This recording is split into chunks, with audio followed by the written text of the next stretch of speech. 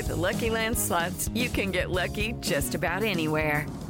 This is your captain speaking. We've got clear runway and the weather's fine, but we're just going to circle up here a while and get lucky. No, nothing like that. It's just these cash prizes add up quick. So I suggest you sit back, keep your tray table upright, and start getting lucky. Play for free at LuckyLandSlots.com. Are you feeling lucky? No purchase necessary. Void where prohibited by law. 18+ terms and conditions apply. See website for details. Pie in the Sky Media. This series contains adult language and descriptions of graphic violence throughout. Listener discretion is advised.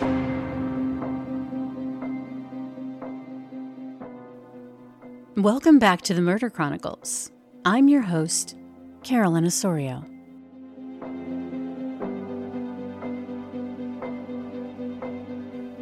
You're listening to episode 49, Jack the Ripper.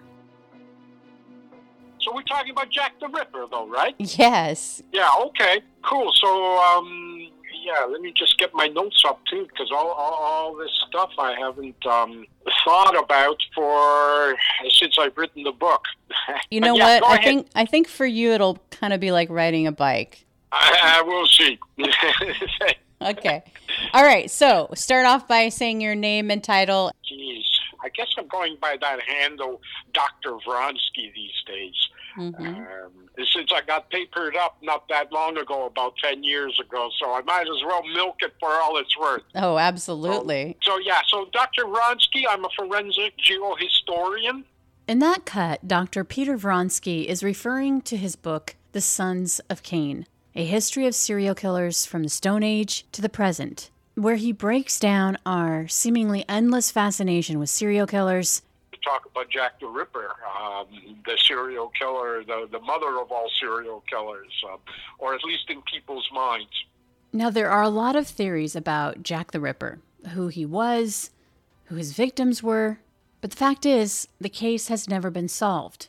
The fact that a lot of the police records on the murder investigations are gone, including the transcripts from the coroner's inquests, a sort of medical trial with witnesses to explain what happened after each of the 5 murders, known as the Canonical 5, believed to be perpetrated by Jack the Ripper. But what is available are the newspaper articles, opinion pieces, and illustrations from the time, which are far from fact, and should not only be taken with a grain of salt, but with a pound of flesh, because when it comes to describing who Jack the Ripper's victims were, it's clear that many of these articles had an agenda beyond selling lots of newspapers. They wanted to keep the story going, which meant new twists and turns had to be revealed, whether they were fact or fiction. But beyond financial motivations, whether intentionally or subconsciously, the way the victims were treated continued to push a totally male-centered worldview, an agenda about what a woman's role was in the family and society back in the Victorian era, where the definition of the ultimate in womanhood was to be a mother, to maintain a home for her husband, be a caretaker to all, and to do so without complaint, immaculately dressed, and groomed to perfection. Falling short of that, even if it was through no fault of her own, a woman who had lost her husband and her children through quote-unquote moral weakness, say alcohol consumption, was considered a, quote, broken woman. A so-called female drunkard was considered an abomination. There was also what was referred to as a fallen woman, someone who had engaged in an extramarital affair. And if a woman was on their own and had no support and was forced into prostitution, in the eyes of Victorian society, either the broken woman or the fallen woman, there was no distinction. In either case, it was their fault, no matter what the circumstances were. The woman was to blame. So keep that in mind as we chronicle the Whitechapel murders. In 1887, a year before the murder spree began, the city of London was teeming with people, industry, and contradictions. There was a vast divide between the rich and the poor, conditions which Charles Dickens would plumb for his novels about character and society. On the one hand, 1887 was a year of celebrations, the year of Queen Victoria's Grand Jubilee, honoring 50 years on the throne. National celebrations would take place, including a grand banquet where 50 European kings and princes had been invited. No expense had been spared. But in the East End of London, tucked away from the parades, galas, and balls, Queen Victoria's other subjects lived in horrific conditions, a kind of abject poverty described in Oliver Twist and David Copperfield, which would give birth to the term Dickensian, because of the way Dickens was able to so vividly describe the abhorrent conditions and social structures in place that not only kept working people down, but often one day's labor away from being kicked out onto the streets. The only safety net was the workhouse, which many believe was worse than living rough on the street. The East End of London was densely populated. There wasn't enough space or housing to accommodate its residents, who lived in squalor, overcrowded conditions. It wasn't uncommon for a large family to live in one room without plumbing or running water, and nearby factories belched out soot and smoke, alongside tanneries, slaughterhouses, and breweries. It was well known that most of the drinking water in London was contaminated, and it was really common for residents to drink beer as their primary source of water. Life there wasn't pretty or picturesque. It was squalor and disease. Often residents had no choice but to slop the contents of their chamber pots into the street. Between the open sewage, the dank and dirty conditions, and vermin-infested rooms, disease would spread like wildfire. Because it was so crowded inside, a lot of action took place on the streets, in the markets. There was a lot of socializing, and there's a lot of crime, and the docks were busy. London was the trading capital of the Victorian era, but times were especially tough during the late 1880s. There was a recession going on. For many on the East End, just having the ability to secure a place to lay their head every night at a common lodging house, where you could temporarily rent a single flea-infested bed, was a real struggle. The growth of serial killers is also associated with the growth of a victim pool. And so marginalized victims have always been the preferred targets of serial killers. And Whitechapel fits that bill perfectly in a way, as does industrialization in a way at that time. It is, it's about disposable labor. We got work for you today. You got, your rent covered. If we don't, we can fire you and at will. Kind of the way it is today. In the way that the industrial age was for smaller population base at that time, are breeding grounds for these kinds of serial predators. In this den of iniquity, a pressure cooker of suffering, add to that the rise of anti-Semitism with the influx of Jewish refugees escaping pogroms in Eastern Europe, and the backlash against Irish immigrants themselves desperate for opportunity. And the people living in these conditions were desperate for change. There were frequent demonstrations which led to public unrest in Trafalgar Square, where each night hundreds of men, women, and children slept homeless because they had nowhere to go and no support. A woman named Mary Ann Nichols, or Polly as she was called, had slept rough many nights in Whitechapel since she'd left her husband and children. But it hadn't always been that way for Polly, who'd been born into a working-class family. She'd married a printer and had 5 children. It's unclear if she left her family because her husband was having an affair with a neighbor, or because, as her husband told the tale, Polly was an alcoholic, a broken woman. But one thing there is absolutely no proof of was that she was a sex worker. On August 31st, 1888, 43-year-old Polly was intoxicated.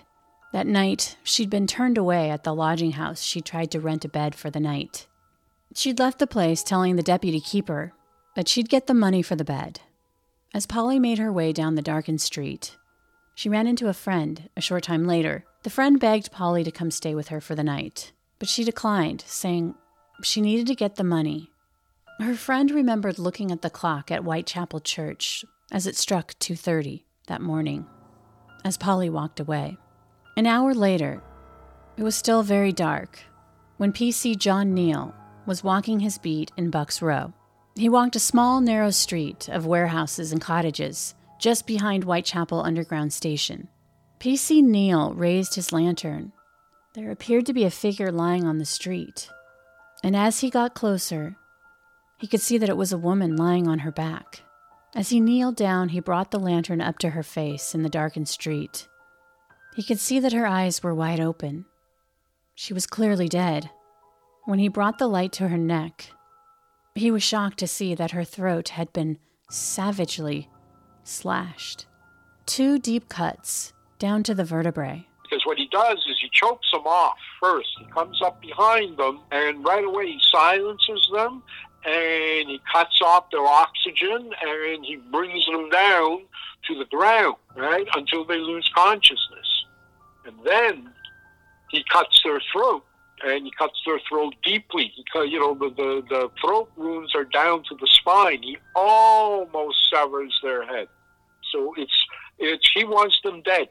He also wants them dead first by quickly and silently, so that he stops their heart, so that when he finally kills them by cutting off essentially right through to the spine, there is less chances of blood splashing on him now, because the victim's heart is no longer pumping. He's sure of that. When Polly's clothes were removed post-mortem, it was revealed that whoever had murdered her hadn't just cut her throat, but had cut her from the groin to the breastbone. The lower part of her abdomen had been ripped open. Her organs protruded from the wound.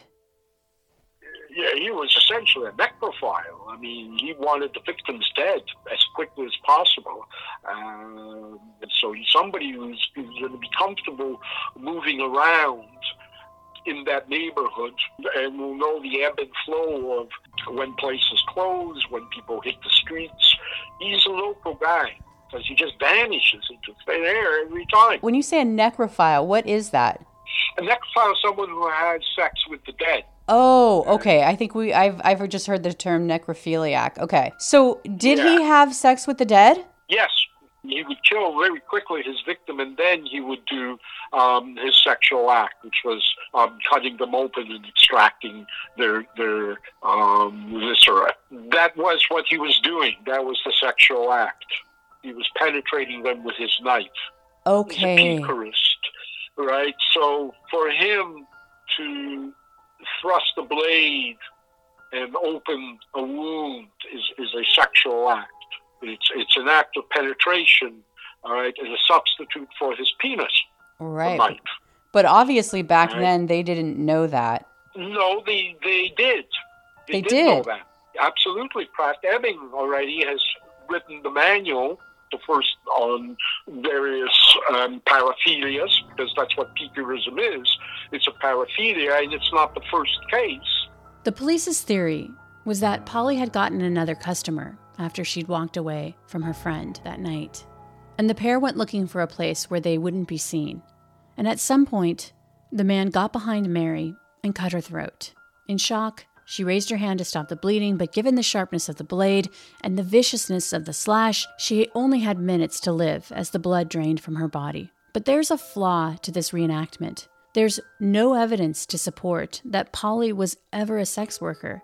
And yet, that's what her occupation was listed by police at the time of her death, which means that from the very beginning, the investigation was flawed. It is Ryan here, and I have a question for you. What do you do when you win? Like, are you a fist pumper, a woo-hooer, a hand clapper, a high fiver? I kind of like the high five, but if you want to hone in on those winning moves, check out Chumba Casino. At ChumbaCasino.com, choose from hundreds of social casino-style games for your chance to redeem serious cash prizes. There are new game releases weekly, plus free daily bonuses, so don't wait. Start having the most fun ever at ChumbaCasino.com. No purchase necessary. VGW. Void where prohibited by law. See terms and conditions. 18+. But one thing investigators recognized was that the wounds that were inflicted to Polly were done so with a very specific method, something they would see again a week later.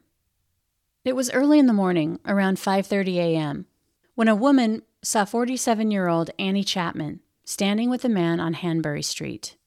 She would describe the man as dark-haired, wearing a brown deerstalker hat. If you're not familiar with late 1880s fashion, imagine Sherlock Holmes's famous hat. The man was described as shabby genteel. He wore a dark overcoat. The witness would tell police that she'd heard the man say, "Will you?" And Annie Chapman replied, "Yes." The implication in this exchange was that Annie Chapman was a prostitute. But other witnesses wouldn't agree. Annie, like Polly, had spent her money on alcohol, which meant she didn't have enough money to pay for a bed for the night. Polly would ask the man in charge of the lodging house, who was familiar with her, to trust her. She would tell him that she was very ill, but would be good for it. But he refused. Annie was out on the streets, looking for a place to sleep. Just before 6 a.m., the body of Annie Chapman would be found lying at the back door of a building. Her throat had been slashed twice, just as Polly's had. Her abdomen had been sliced open, and the killer had carved out a piece of flesh from her stomach. Then he placed it on her left shoulder. He then flung flesh, skin, and her small intestines above her right shoulder. He removed other body parts as well. Investigators started to believe that one man was responsible for the 2 murders based on the MO, that he was a lone killer with a hatred of prostitutes. But again, as with Polly, Annie struggled with alcoholism, but there was no evidence to support that she was a sex worker. But that didn't stop the Star newspaper from writing, quote, "We are able to see the kind of existence that women of Chapman's unfortunate class are compelled to live. Probably she did not rise until the shades of night enabled her to ply her hideous trade." The fact is that Annie Chapman, like Polly Nichols, had lived a very difficult life and were each just trying to make enough money to survive the streets. After the murders of Polly and Annie, the Whitechapel neighborhood and the police were on notice. Everyone was paying attention, and the community felt unsafe. The story was everywhere, major newspapers around London and across the world, especially after a letter was sent to the Central News Agency. It was written in blood-red ink and signed, "Yours truly, Jack the Ripper." The letter was received on September 27th, 1888.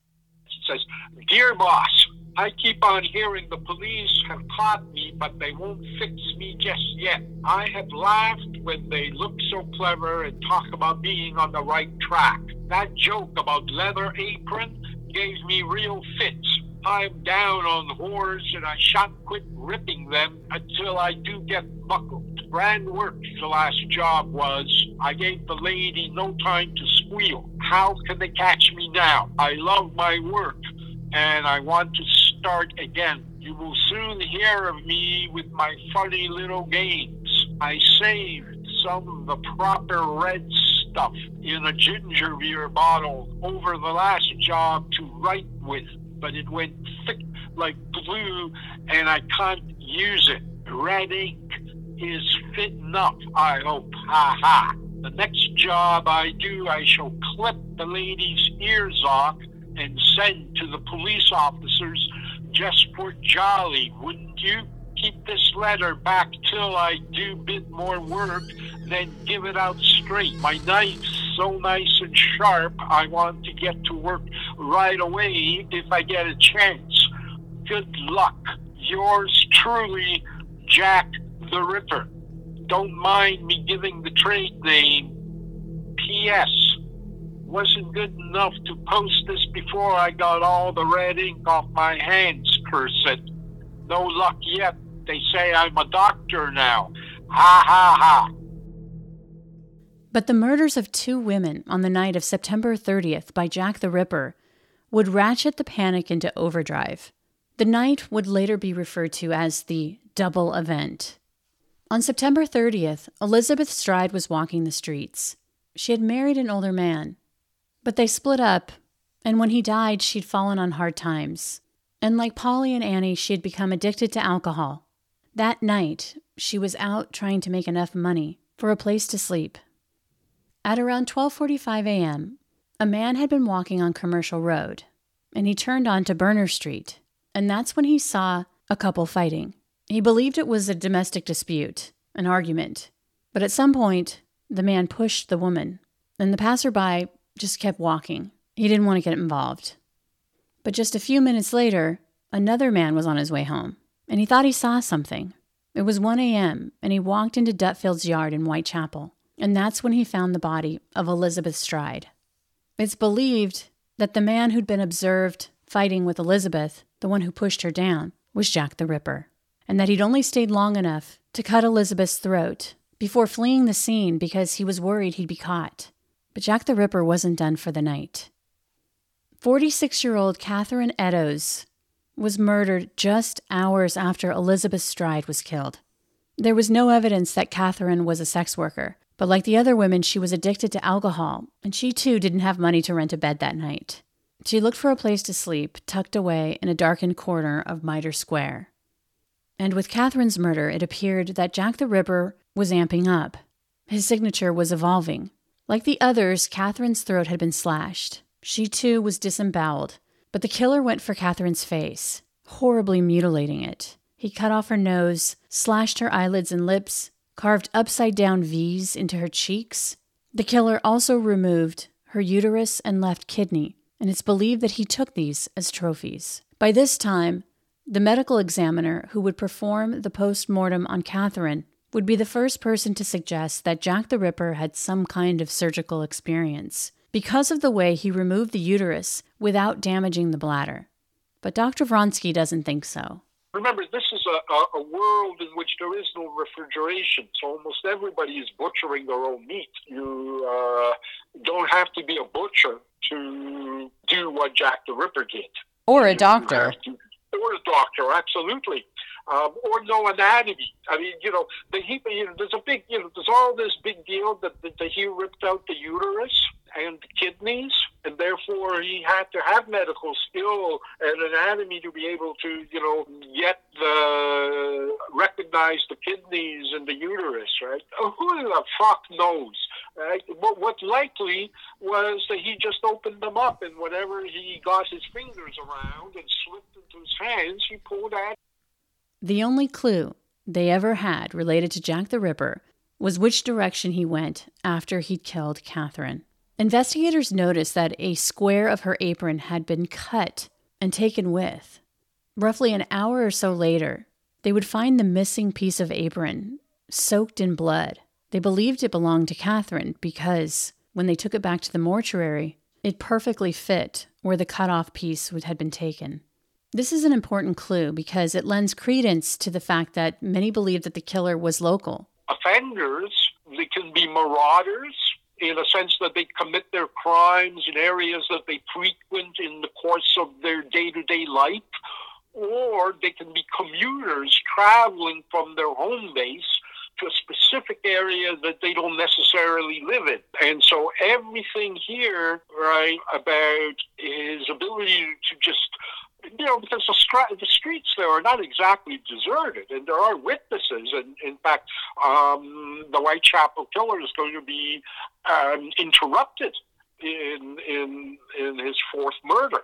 Again, those crime scenes and also what he's learning to do suggests very much that this is definitely somebody who lives in that neighborhood, a local.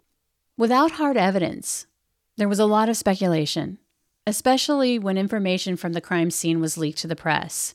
Like this detail, that on the wall near the body of Catherine Eddowes, a police record would reveal that there was some graffiti that many believed linked the murders to the Freemasons. We'll get to the Freemasons in a bit, but basically the graffiti said, quote, "The Jews are the men that will not be blamed for nothing." But the word Jews was spelled Juwes.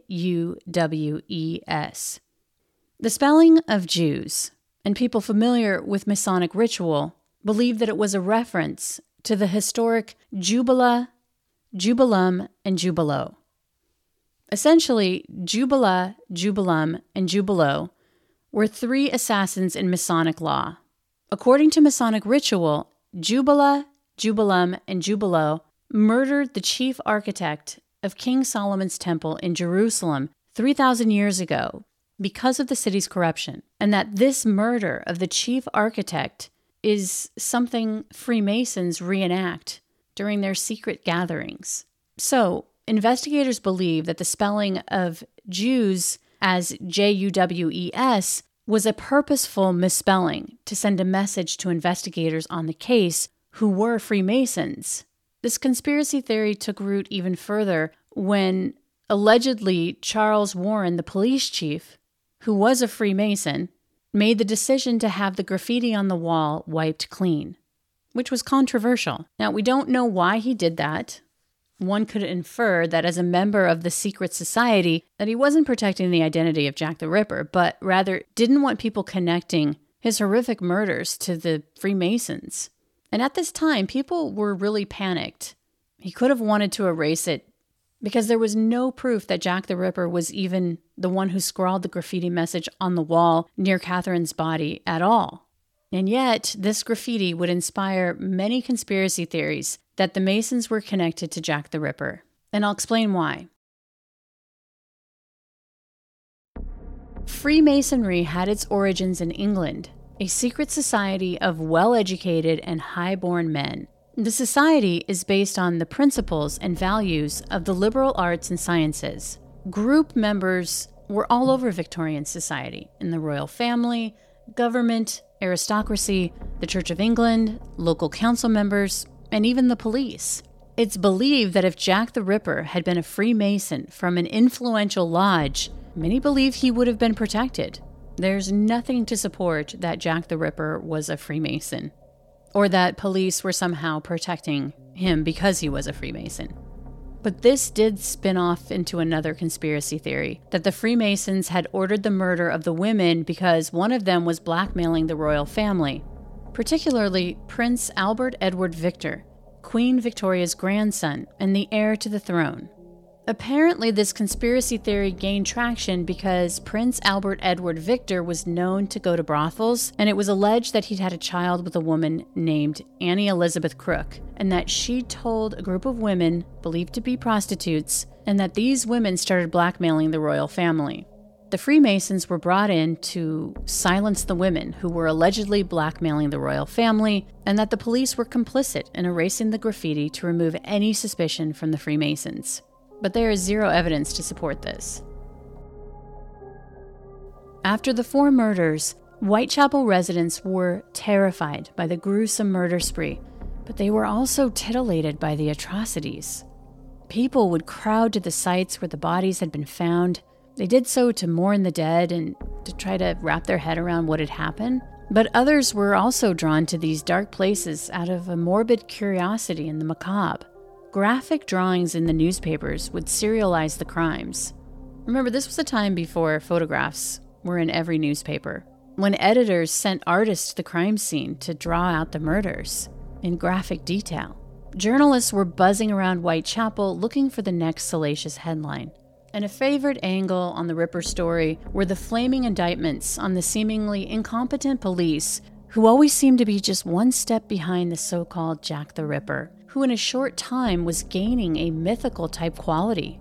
Drawn with a top hat, a medical bag, and a dark cloak, a shadowy figure, as if not from this world, but from hell itself, cunning, and most assuredly diabolical. And he's more likely like a Gary Ridgway than a Ted Bundy. You know, it's not a charismatic guy, but one who's able to turn on the charm at the moment of the hunt. Gary Ridgway, the notorious Green River Killer. Everybody for, how long have they been looking for that guy? 20 years? Yes. Something like that, right? Remember what we all thought he might be, and speculated, and this guy is like so boring when you actually get him. It's amazing. Like he had nothing. Just this blank haircut. That's all there was. And he used that. He would say that he used that to his advantage. Yeah. And he literally said they had no idea who I was based on what I look like when he was referring to his victims. But also the police that were chasing him presented as this mild-mannered guy. Yeah. So you think that suspect presented like that? And certainly you have a guy who has this amazing ability to move around the neighborhood almost like turns into a bat and flies away. So it's got to be somebody very local, somebody very familiar with that territory. With each new headline, the press speculated about who the murderer could be, and residents in Whitechapel had their own ideas. Some were convinced it was a wealthy Englishman of the elite class, a sailor, a butcher, surgeon, a foreigner, someone who didn't belong. The iterations were endless and had little basis in fact. But this suspicion and bias was having an effect in the community. Anyone carrying a medical bag in the East End would be reported to the police, or worse. Men would be attacked who bore any kind of resemblance to a killer no one had ever seen before. A lot of innocent men were beaten to a pulp because they were deemed the killer by crowds taking matters into their own hands. But all the while, the real killer was biding his time.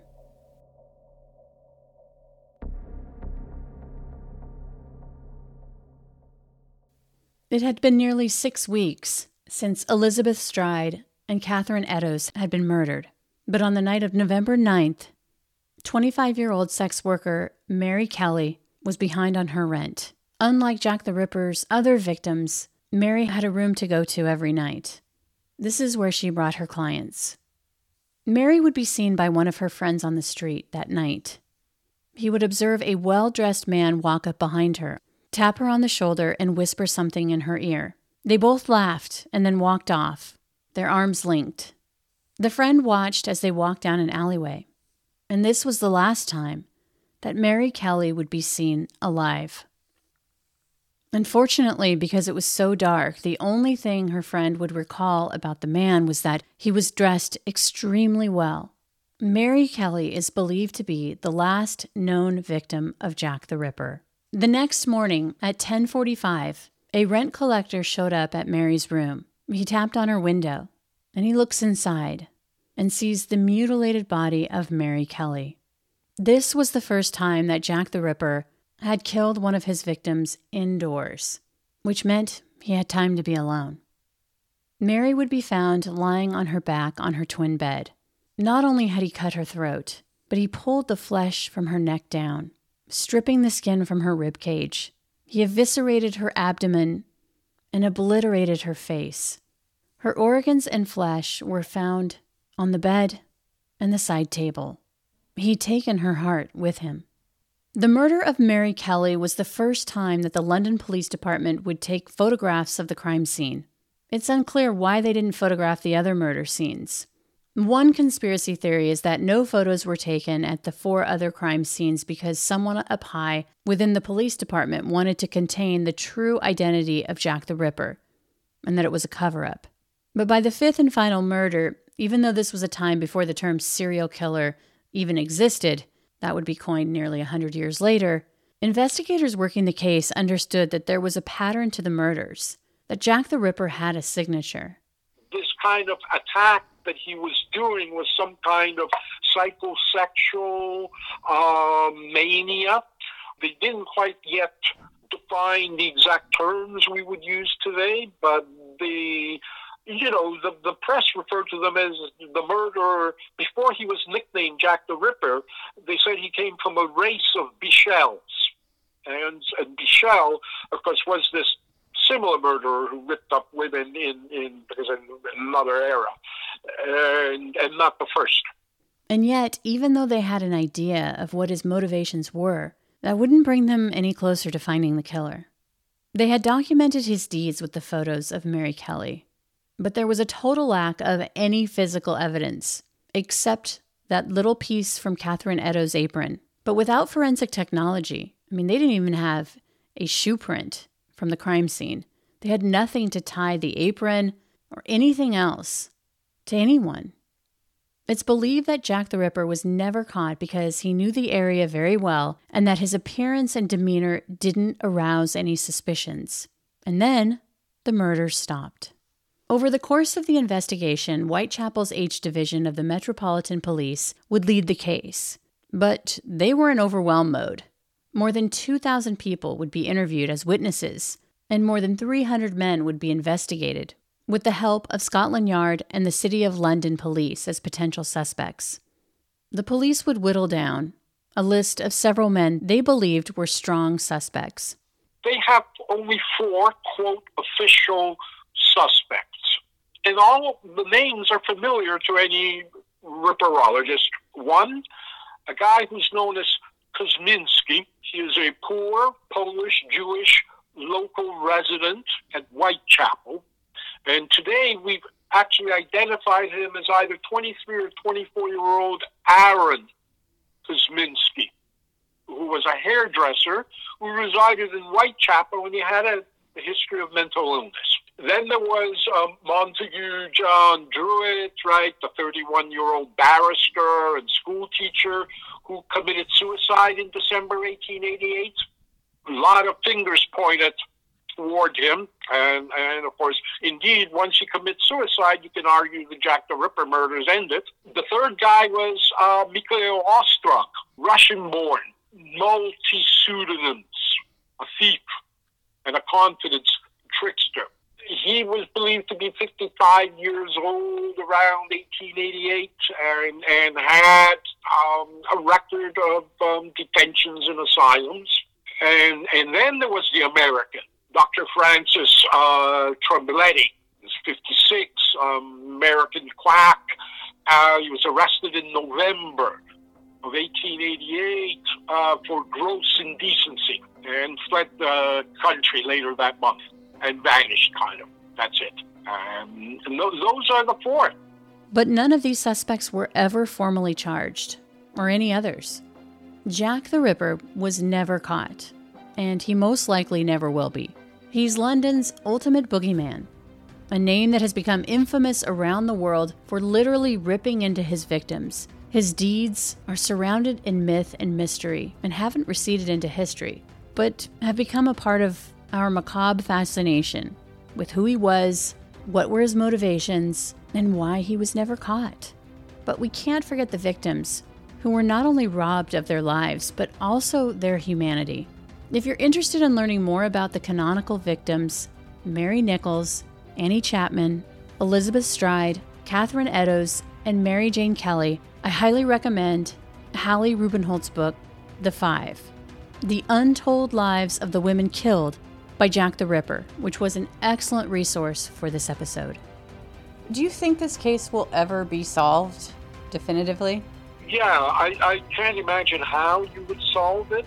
In other words, I don't think there's anything that could be matched to any surviving DNA or something that would identify who the perpetrator is. I don't see anything at the moment, so I think it became unsolvable a long time ago. But, never say never, right? Yeah. The Murder Chronicles is a pie-in-the-sky production recorded live in the beautiful Pacific Northwest. We are produced by Brandon Morgan and myself, music by Soundstripe. For Pie in the Sky Media, I'm Carolyn Osorio, your writer and host. Thanks for listening.